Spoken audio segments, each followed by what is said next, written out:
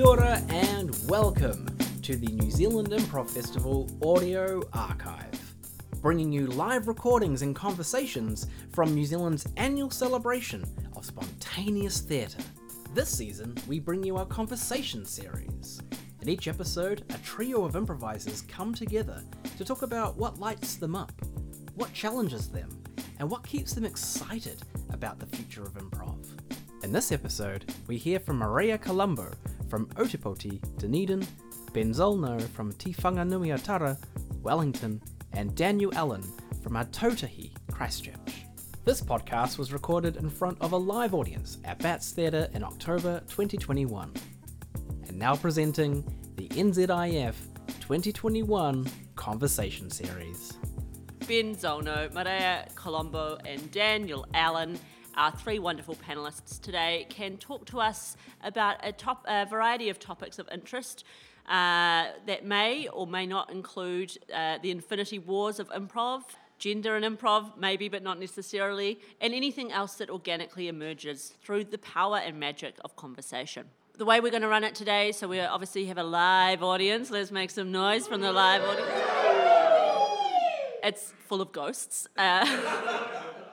And as well as that, there's another spatial time relationship happening where other people will be listening to this in the future, which will be their present, and later their past, and they will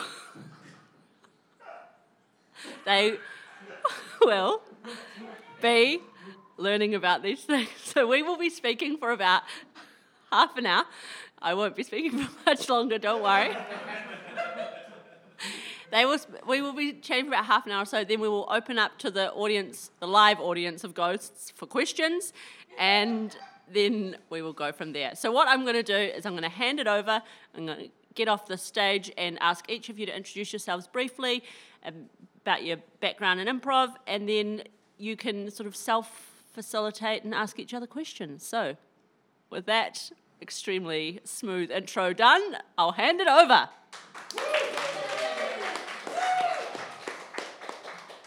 Kia ora koutou. It's wonderful being in front of these live ghosts today. My name is Dan Allen. I'm Maria Colombo. I'm Ben Zollner. So, Maria and Ben, what's going on for you in terms of how does your company approach playing gender on stage? Yeah, I can start us off there. So I'm Maria. I'm the artistic director of Improsaurus down in Dunedin right now. I will be honest, I have some pretty specific views or opinions, I suppose, about playing gender. But the general thing I put forward is that I would tend to ask my improvisers to play genders that they embody in their everyday lives.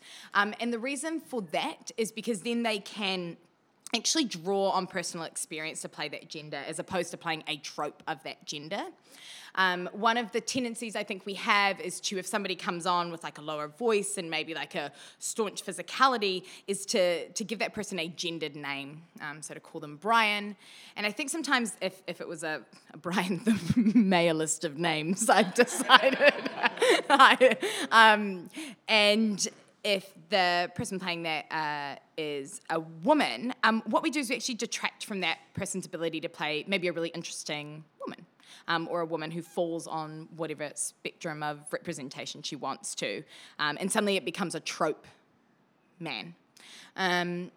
This has become increasingly more complicated, or interesting, I would say, as members of our troupe identify as either non-binary, non-binary members. But again, I would say anything that they have experienced with and whatever gender is true for them, I would feel comfortable with them playing on stage because that's their true experience.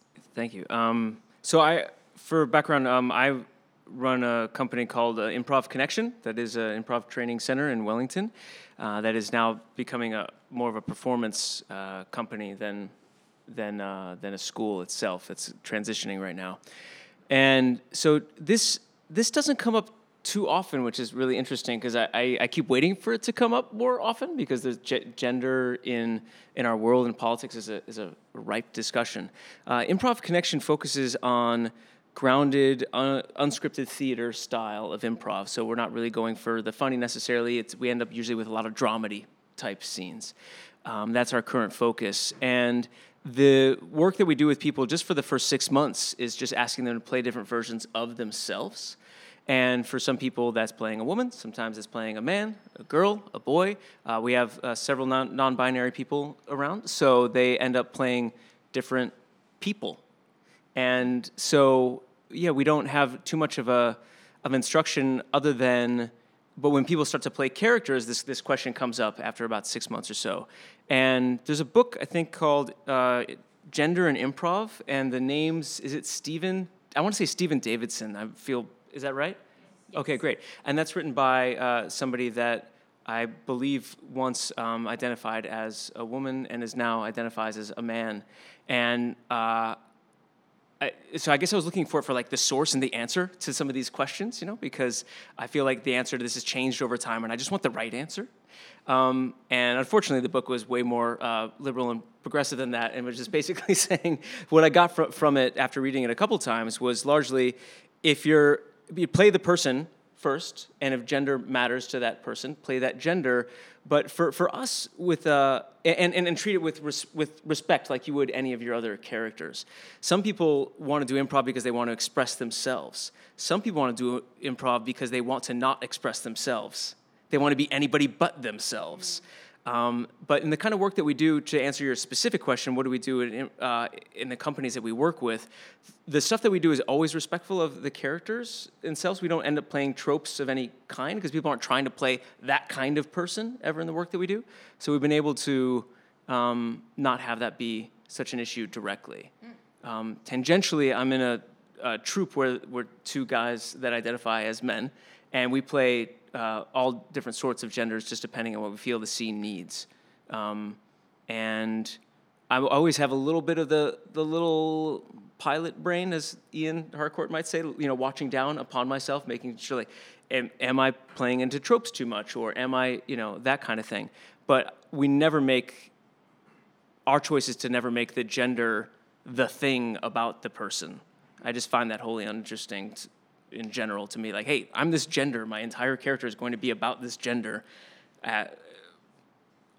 I felt a lot of different ways about being called a boy and a man over my life, and none of them really describe like me and who I am, It's just one aspect of how I identify. I suppose my background is mostly with court jesters in Christchurch. And when I first got taken into the company, but this is the early 2000s we're talking about, so times changed. But when we first entered the company, we had a sort of a blanket rule of play the gender that you present to society. So I think there was good intention behind that, making that rule, which was that we didn't want confusion on stage, and B, we didn't want broad stereotypes of women to get laughs from the guys.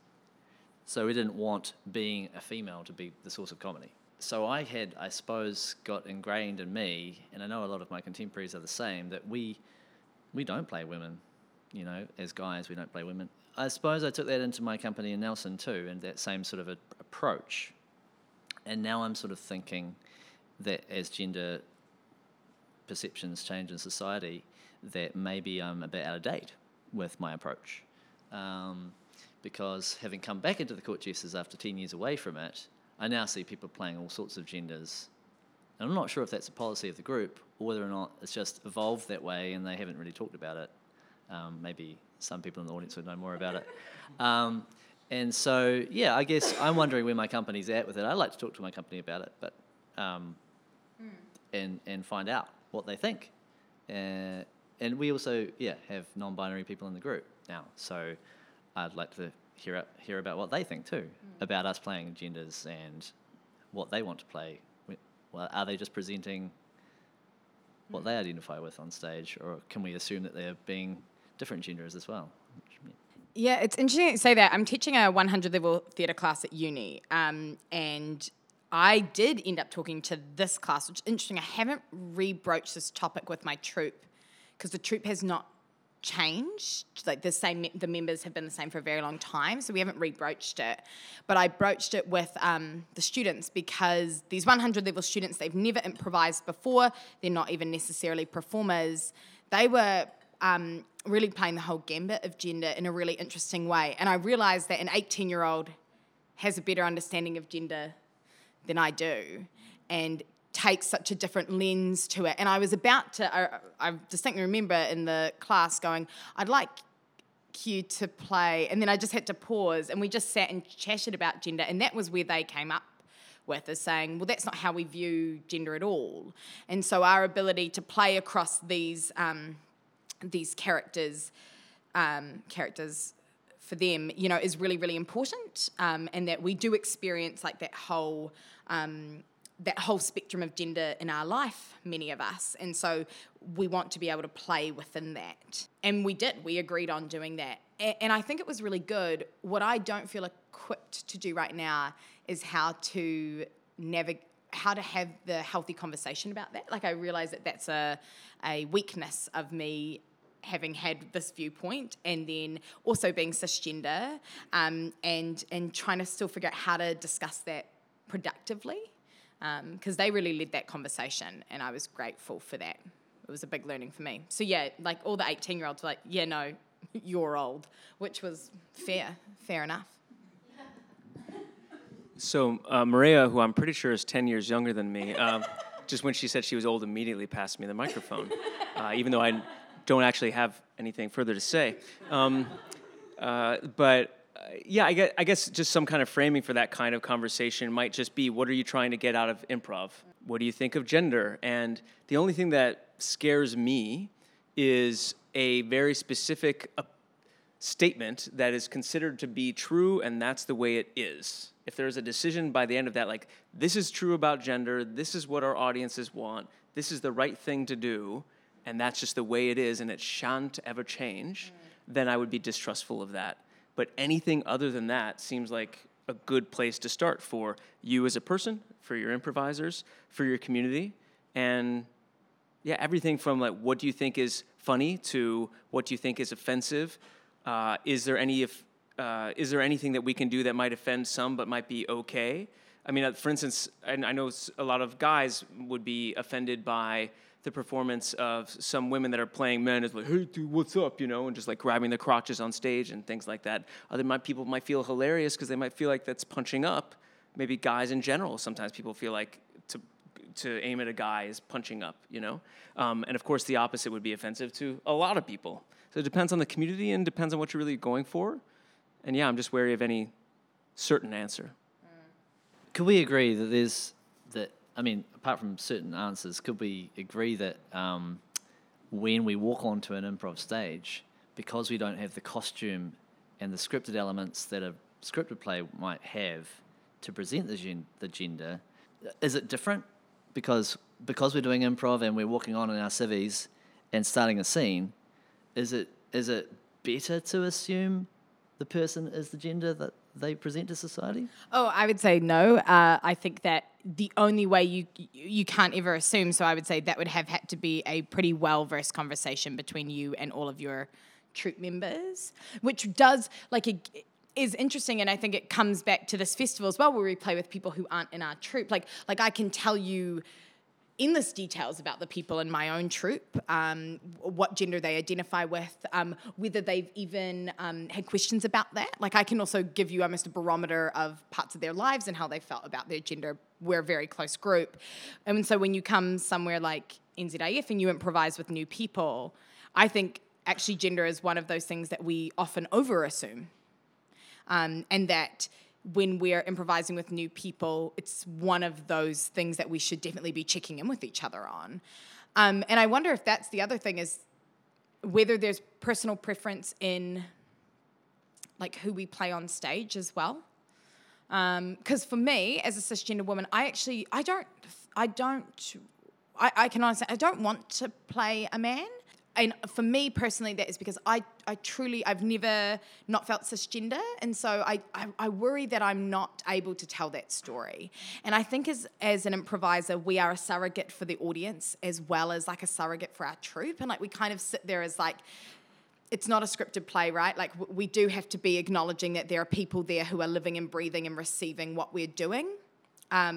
So it's kind of like we have one ear on our troupe and like one ear on the well-being of the audience.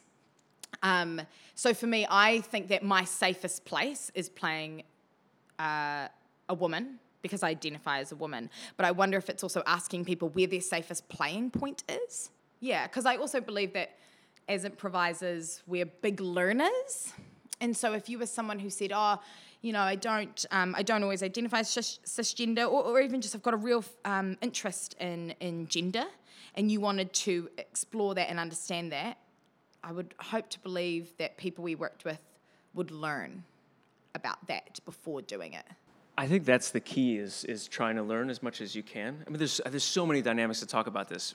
You know, for instance, if I were in a troupe with somebody that was every color, every age, every gender in the book, I'm much more likely to come out and play my own there and leave space for others that have that voice. If I'm in a two-person improv troupe with two straight guys, are we only going to play guys that are around our age, that are from the countries we're at? And if we do, is that exclusionary? You know, those are the kinds of things that I would think because we've got criticism one time like, holy, you guys did the whole show, you were only guys that whole time. And then other people in the audience couldn't connect with that, you know. It was a mistake because we only had 3 scenes, and it was maybe a coincidence, but maybe not. You know, maybe we're suppressing something that we didn't know. But yeah, I think about what you're saying, and I think about the last thing you said about researching and identifying, yeah? Because just when I was started improv about 25 years ago, I was just fascinated about studying everybody else except for myself to the point where it was a problem, you know? So I wanted to know everything I could about plumbing. I wanted to know everything about England, and I wanted to know things about people of different races and genders and all these kinds of things so that I could... be, well, at the time, I was just so that I could be them on the stage. It wasn't so that I could be the grand representation for it, especially since 95% of people that I was performing with were white guys, you know, Chicago. So it's just so many things. Yeah, Chicago. There's only white men in Chicago, didn't you know? So it's yeah. There's so many people that want to play somebody other than themselves. I'm going to say something that's just vague and not helpful maybe as a way to put my end on this conversation, is that I feel like every character that I do up on stage, no matter what's on the surface, is a version of me in some way. And also a way for me to escape myself. Dan, kind of before this, was asking whether improv is finite. I'm going to ask him to kind of define that. And I guess what I would add to that is improv finite, and how do we incorporate learning, continual learning, into our improvisation, if it isn't? This morning, Tristram and I were having a conversation about our experience, and I asked him how long he was improvising for, and he said 6 years. And I thought, wow, that's quite a long time. Then he asked me how long I'd been improvising for, and I had to count up, and I said 30 years, because I started when I was 11, and now I'm 41. And I suppose I started thinking about that and thought, am I actually better at theatre sports now than when I was 11 or 12? I mean, in some regards, yes. But also I wonder whether or not sometimes I think of improv as a thing that once you've done it and you get it, then it's there, and it's something you can pick up and do and adapt and modify into different forms of improv, but it's kind of a thing which is a little bit finite in its application. You know, I love improv, don't get me wrong. This is going down a strange track, but because I really love improv. It's my first love in a sense, in terms of performance, because I got into it as a performance art before any other acting or dancing or music kicked in. I really love improv, and I keep coming back to it. I mean, here I am, 41 years old, and at NZAF, because I think I might learn something. But I also go away from it sometimes and do other things. And I think going away from improv and, say, being in like a musical or being in a Shakespeare has actually made me a better improviser, because kind of picking up what you said before, being about gathering experiences to make yourself able to play those things, I think actually my performance experience in other realms has probably made me a better improviser when I come back to improv. So sometimes I actually think, if I want to be a better improviser, I need to be better at this other thing. And then I'll bring that into my improv, and I'll have all these different strings to my bow. So sometimes I think, does doing more improv make you a better improviser? or not? I think that there's peaks and troughs over your learning with anything, and improv is no stranger to that. Like, I think you have this kind of uncomfortable stage. We might all remember it when we first started learning those core skills, and it was like, what? Why? Why do I have to do things like this? Or like, you're really trying to get it in your head, right? Accept. I think of improv now as a bit of a foreign language that we speak. So we get it, right? Like, we understand how to conjugate the verbs, we understand how to form the sentences. And then what is interesting about improv is watching that applied over a series of different scenarios. You really see this again when you teach young, like anyone young, and it's just like their frame of reference for what we can improvise about is really small. And even though they are doing the skills prescriptively, it's just they don't have that wide berth of like emotional experience, even practical experience, to keep demonstrating like really like amazing scene work. Sometimes you tend to see the same scenes over and over again. So by that way, yeah, I think that once you get those core skills, you need to keep like kind of like expanding and then coming back in and checking in on how that has adapted your improvability. And kind of similarly, when we come to places like NZAF, I remember my first one when I was a baby improviser, I walked away just like I couldn't hold all the nuggets of information I'd learned, and I was so petrified of losing any of it. And now I take a far more broad stroke to the festival in general and saying like, what were the feelings or the general vibe that I want to take back to my improv? So yeah, I wonder if it moves from like specific to general, but that general is really important. I just think it's wholly unfair that I have to go third for all of these because you bring up such great points and then you bring up about 27 great points and I'm trying to I need to respond to 28. So I'm just going to pick 2 maybe because y'all are so smart and I think maybe you just gave me a little epiphany. So let me just push that out real quick. I think for me, what I want to see on stage and what I want to perform on stage, the only thing that my gut demands is authentic is a genuine emotion. Everything else I'm okay as seeing as a mask, personally, as a gender or as an accent or wherever it is, as an age, whatever it is. But if you're going up there and pretending to be sad, and I can tell you're not really sad, why does it bother me? I can tell that's not really a coffee cup in your hand. Why does it really bother me that you're not, that there's a part of you that's not genuinely sad or genuinely tapped into that? So it almost makes me cry, like just saying this, so maybe it's truish. Things that feel truish to me make me cry. So what you said there about doing improv for 30 years, I thought I started around the same age as you did because I'm 2 years older than you, and I started when I was 13.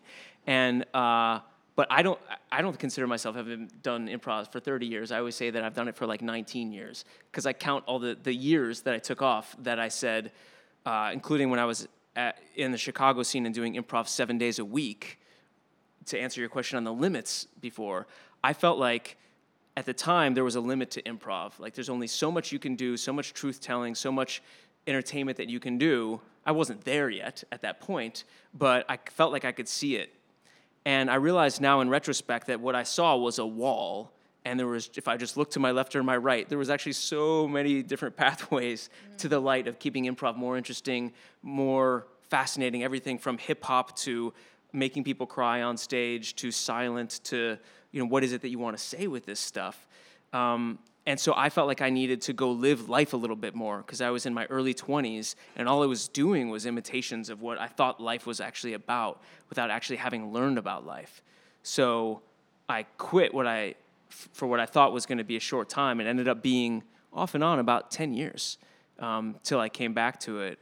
And I do feel like I'm a better improviser now because I'm going back to what I probably knew when I was 13, which is just freak out and you'll be interesting, and new things will come from you freaking out with me on stage, you freaking out with me on stage. We're going to have this freak out. The audience is going to witness the freak out. They're going to wish they could have freaked out as much as you did, unless they're a bunch of improvisers, and then they think they should be up here with us, and they probably should. But that kind of experience that we're giving the audience and ourselves, I think, is what I want to see improv for. And I don't think there's a limit to that. Bye, Ryan. First walkout. I'm about to say something controversial, Ryan. Oh well. So improv is mediocrity, the art form, isn't it? Like, when I direct an improv show, I think to myself, I'm going to make this so excellent. This is going to be the most excellent improv show we've ever done because we're going to be so well schooled on the concept that we're going to make it. And then we do it, and it gets a few laughs, and it's a bit crap. And that seems to be what improv always is, if you really boil it down. Like... Yes, So I guess it's interesting because I guess I'm asking you folks, what do you think is excellence in improv? I'm so happy to have a point of wholehearted disagreement with you, because I think so much time this can just be, yeah. Wow, I have the opposite experience of that. I feel like the aim so much is mediocrity, and then you end up getting less than that sometimes. But for me, I feel like at least the kind of improv that I like to watch, which is two people exploring, let's see how things go, and we might learn something about ourselves and our world. If that's the approach taken and you really dive into it, I've never seen a show or a scene fail like that. And the laughs always come even if you're not trying. That said, short form scares the hell out of me. And I think there's a lot of what my Doom and Bloom partner calls... well, they were talking about it yesterday in playing the failure. What do you guys call it? Showing the struggle. Yeah, showing the struggle. And I feel like improv that shows the struggle more than like 2% of the time is kind of like saying, "Hey, look, we're not really trying to do this thing that we all promised you we're trying to do." It hurts my soul to watch. And for a long time in New Zealand and in lots of parts of the United States, the "hey, we're doing this but not really" was like 80 to 90% of the show, where I just couldn't watch it anymore. Improv can be really amazing and great for somebody that is doing it their first day or their 30th year, and shrugging and saying, we tried, it's no big deal, is not enough for me, and I could see how it could feel not enough for the player. I don't know if I'm reading too much into what you're saying there, maybe I'm going off a wrong tangent, but yeah. And also, I think your radar might be messed up, personally, Dan, because you step on stage, and I just immediately hate you because I'm jealous, and I just think, like, look at that magic, look at that power that you have. It's so fucking, it's really powerful, you know? So for you to see that as mediocrity is good, actually, for your growth. So to see where you go, but maybe just wholly inaccurate for the rest of the world's perspective. I actually do think Dan Allen is incredibly mediocre.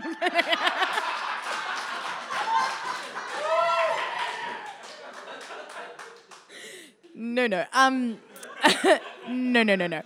I think that I love mediocrity. I love it. I think that I wonder if we actually need to be yeah, it's mediocre and revel in the enjoyment of that, because I have never met an improviser who is not even if they're I'm not type A. We are all type A, rigid. Do you know what I mean? I know so many people who got into improv to be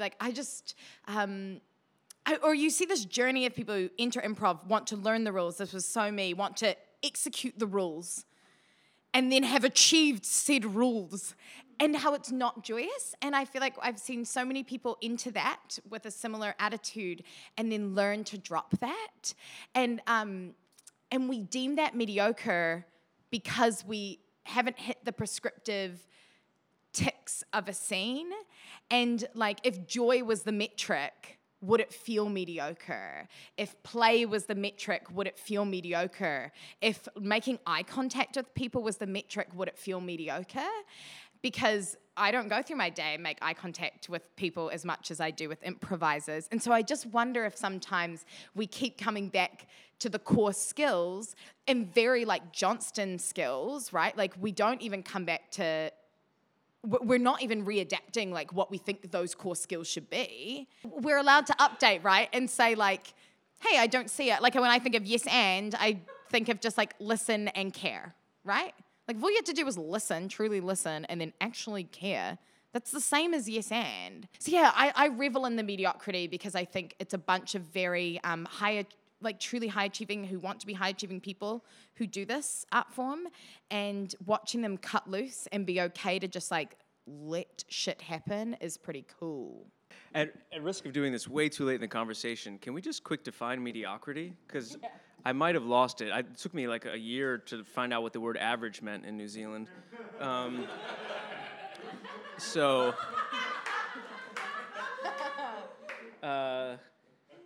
for the international listeners out there, there's this thing called tall poppy syndrome in New Zealand, which is anybody that appears to excel, you chop off their head, usually metaphorically. And the definition of average is to be below average.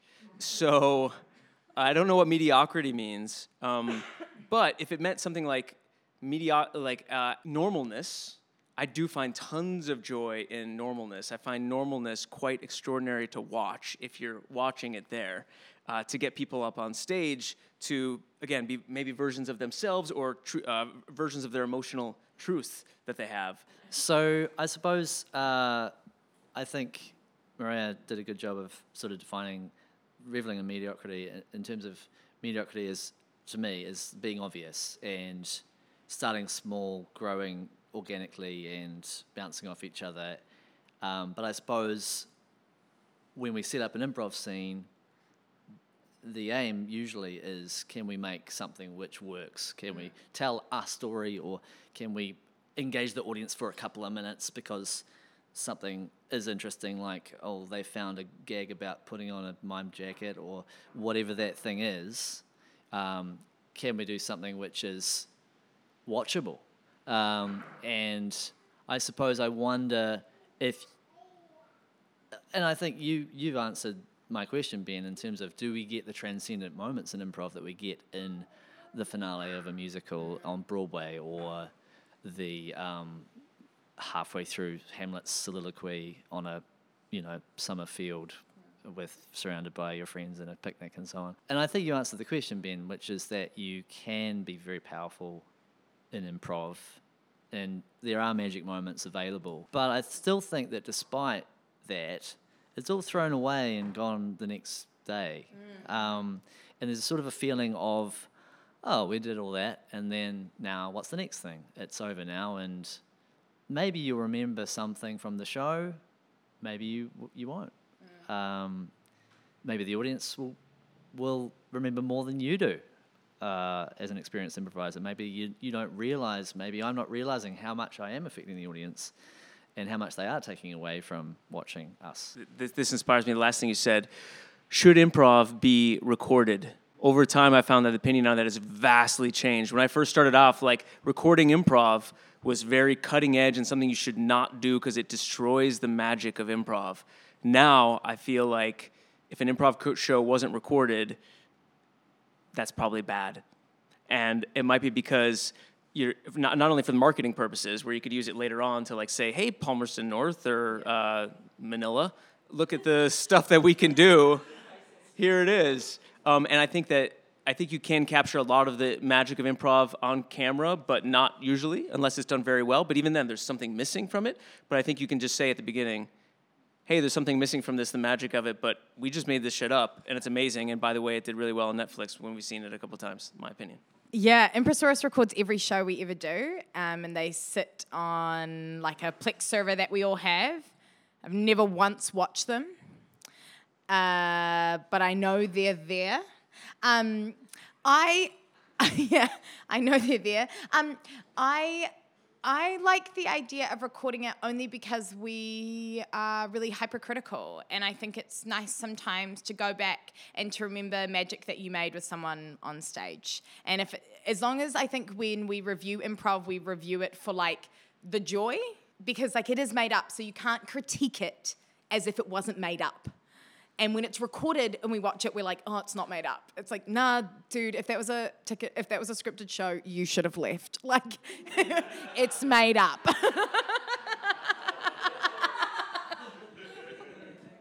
I guess I'm going to disagree respectfully. I hate recorded live things. Well, I don't actually. That's not true. I have a modifier to that, which I think is in recent times when there's been some great live recordings done with good cameras and good angles and capturing the magic that the live performance has. But I think generally speaking, sticking a camcorder at the back of your theatre is damaging because the magic that happens between a performer and an audience in that moment is sacred to me. It's a sacred agreement that we're here on this occasion, in this place, on this time, and that warmth that is felt in that great improv moment or that night is, if you weren't there, you weren't there. That's why it's special. And I think recording that makes a product, a false product of what it was. It makes a false memory because it was only the memory of the camcorder and that angle and that lighting and it wasn't everyone else's memory of it. So I don't like the idea of it. But that said, it's totally about the intention. If you're recording your performances for some sort of ongoing record keeping or maybe to review something you wanted to look at, I get behind that. You'd have to convince me pretty strongly, but I could maybe get behind it. Yeah. Thank you, first of all, for the really great conversation. It was awesome to watch, and I love the way you traversed such complex topics really respectfully. It was a pleasure to watch. But any questions that have come up for people based on what you've heard? Can be more of a comment than a question if you wish. So I've got sort of a question blending into a comment. My question is whether any of Dan's thoughts about mediocrity might not be quite consistent with his thoughts about videos.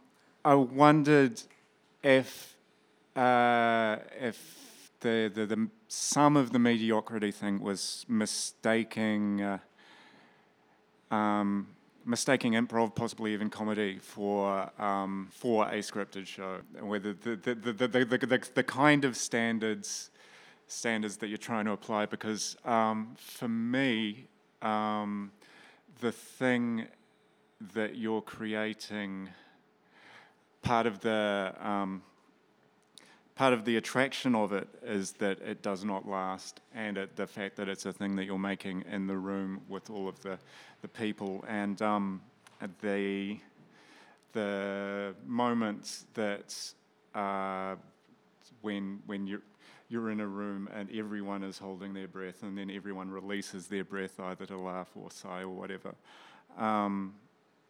is actually what is the point of the thing.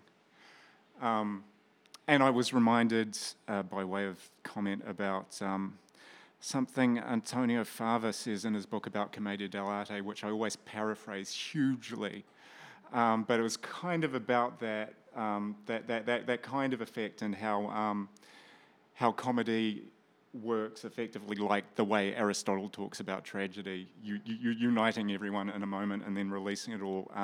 So he was explaining basically what I say is that actually comedy is the highest art form, but if we let people realize that, then we wouldn't get away with it anymore. If you are creating something together in improv, it tends to be funny. And I think the reason it tends to be funny, and I've taught 2 workshops and I sound like a broken record, is that when we provide, details are funny, right? So, you can have a very truthful scene, and it's different if you're eating breakfast versus if you're eating 2 scrambled eggs on whole wheat toast with 2 Kransky sausages. But the point being is, that tells me a lot more about who you are. And I do think that comedy is the creation of honesty and details. And so I think that, I don't know if that fully answers the question, but I think that comedy is an incredibly high art form when it's overlaid with honesty. Yep. Thanks for calling me out on the contradiction, Lyndon. I think you make a really good point. And I'm sorry to have waded into an NZAF discussion of improv and called it mediocre. But my name is Daniel. So. Hello. My question is one that kind of links into the question around gender and playing your own gender or the gender you identify as. Accents. Doing accents that are not your own. Thoughts? I suppose I can talk about a personal tactic I have these days, which is Caucasian or European Pākehā accents are within my capabilities, and I just happen to not be able to do the other accents. Part of what I love about acting is mimicry. I watched a lot of TV as a kid, and I would always copy the accents of the shows that I loved, the characters I loved, and that's kind of what got me into theatre sports, was that I could be, as Ben was referring to before, be someone else on stage, and in a very quick, clever way. So I think that'll always be a part of my play, and I'd hate to lose it completely. And I think a lot of what people are worried about, and I think it comes down to intention. What is the heart behind the thing that you're doing? Are you trying to take down these others that you are not, or are you trying to celebrate and laugh with them? And I've always hoped that in my improv I'm laughing with people, not at them, and that's got to be core to what we do. Yeah, I think if the accent is the joke, don't do it, no matter what it is. I think generally, if you've got nothing on the side of stage except an accent, you might want to wait before you come on stage. I think I'm going to say the same thing you did, but with more words. I feel like accents, for me, are the last layer that you might want to put on as a character. So you start off with your base, your point of view, and then physicality, and the way you move, the way you walk, you treat people. And if you are skilled enough to add an accent, that's helpful. That said, there's other shows where I might, for instance, need to be playing your English son, and we've been endowed with Englishness. And so I might attempt to dive into that a little bit because it contextually fits the show. I do get concerned with people with that, just like you were saying there. If people come on with an accent and they think that an accent makes a character, for me, that's just inaccurate. The fact that I have an American accent says something about my character, but a lot against most of what I believe in. Sorry, America, if you're listening. The other thing is the Kiwi accent is as hard to imitate as people say. And I was in a situation with Wedemu here and the B team, where it was my first New Zealand improv troupe for some reason that was all Kiwis except for me. And so I told them that I felt it was my responsibility to at least try some basic words, the Kiwi accent, so I'm not just the brother and sticking out, like the only brother in the family that doesn't have a Kiwi accent. They have to justify it every time, because we weren't doing type of comedy at the time. And they told me not to worry about it, nobody cares. And so that might be a Wellington thing, that might be a New Zealand thing. Yeah. So I have thoughts, but no strong opinions, other than if your accent is your character, you're wrong. Oh, yeah. I would also just say really quickly, accents are a craft, and I think just like with anything with improv, if you're going to do it, practice it.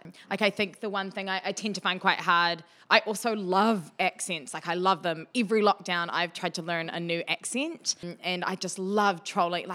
It's amazing, and linguistics is so cool. So yeah, I guess I would also say, if you're interested in it, follow that interest, like you should be doing with everything with improv, and get better at it, so that when you're doing it, it isn't a farce. It's a skilled trait similar to your yes and your endowment that you can add on to a character. Yeah, do the mahi for it. Agreed. I think there's an exception to what you're talking about with if you've just got an accent, don't come on. Which is that some people are outside-in actors, where they want to put on a thing to feel like they're getting into a character. And I think, putting on a hat, if that helps you create that character, I've done things in Shakespeare's and things where I'm like, I don't feel like I know this character. And it wasn't until I found their voice that I started making sense of the script and how he said those things. So I kind of think there are some special individuals out there who maybe if all they've got is an accent, they might start in the first 10 seconds that way. Starting point. But build on that and become a character as opposed to just an accent. So I think it can be a thing to choose an accent in terms of this is what, when I want to be this kind of a character, this is where I go, and then other stuff hopefully will come out to support the accent. wrap up here. Any closing? If you'd like to reflect, make a closing statements. Closing statements. For me, the magic of improv is discovery and learning about ourselves. This last year, I went to the Auckland Improv Festival, and somebody came up to me wanting to get notes for their show that they did with their troupe. We went to the side, and they said to me that they cried for the first 20 minutes after the show in their car, and said, okay, so I know it was terrible and the worst thing, but just like give me something that I can hold on to. And I said, well, your show was really good. And I think that you have the wrong approach to improv, because if you go and have a good show and your approach afterwards is to go cry for 20 minutes in a car, I think you're missing out on the joy of improv, which is to overall look at what we're doing and say, what people see us, like random audience people that have no experience in this, overall they think of what we're doing, even if it's what we think of as a shit show, it's still going to be amazing in their eyes. So that's the baseline of what we're doing, is amazingness. And we really have to remember that. And so I said, I think the only notes that you should be giving your troupe and yourself are what could make it more fun, easier, and more fulfilling the next time. But that's not in any way how I give notes, actually. So I should take my own advice, and now that's the way that I give notes from now on. So please have joy in your improv, and if not, take a long time off and do it from an entirely different perspective until you find it again. Thank you so much. This is very, very, very, very fun. I stuttered. I guess in closing, I would just say that one of the things I love about improv is that you get to be like a nerd and real cool at the same time. And I guess like you just get to be like a total dork about improv. Do you know what I mean? Like amongst the people that are in this room, like we all love the fact that we, focus on these little bits of scenes and we can dissect them and we get to play these characters and we get to ask these interesting questions. And I guess I would just say, like, keep doing that. That's part of the joy, is being amongst people who want to ask these questions. So whether it's gender, whether it's accents, whether it is, how you give feedback, be willing to keep learning. And changing the way. And then I think you kind of can address the potential finite issues of improv if you just look at it as a learning exercise. What I love about improv is it's not mediocre. Definitely not mediocre. It's the greatest art form of all. Definitely not mediocre. Thank you very much to our live audience. Thank you to Ben Zolno, Maria Colombo, and Daniel Allen. That was a lovely conversation about improv. Please tune in for the next one. A round of applause for our panel. Thank you. Goodbye. This episode was produced and edited by me, Aaron Douglas, and made possible thanks to New Zealand Improvisation Trust and Creative New Zealand. The New Zealand Improv Festival ran 4th to the 16th of October 2021 at Te Whanganuiatara, Wellington's Bats Theatre. Learn more about it at improvfest.nz or find us on Facebook, Twitter and Instagram. Thanks for listening.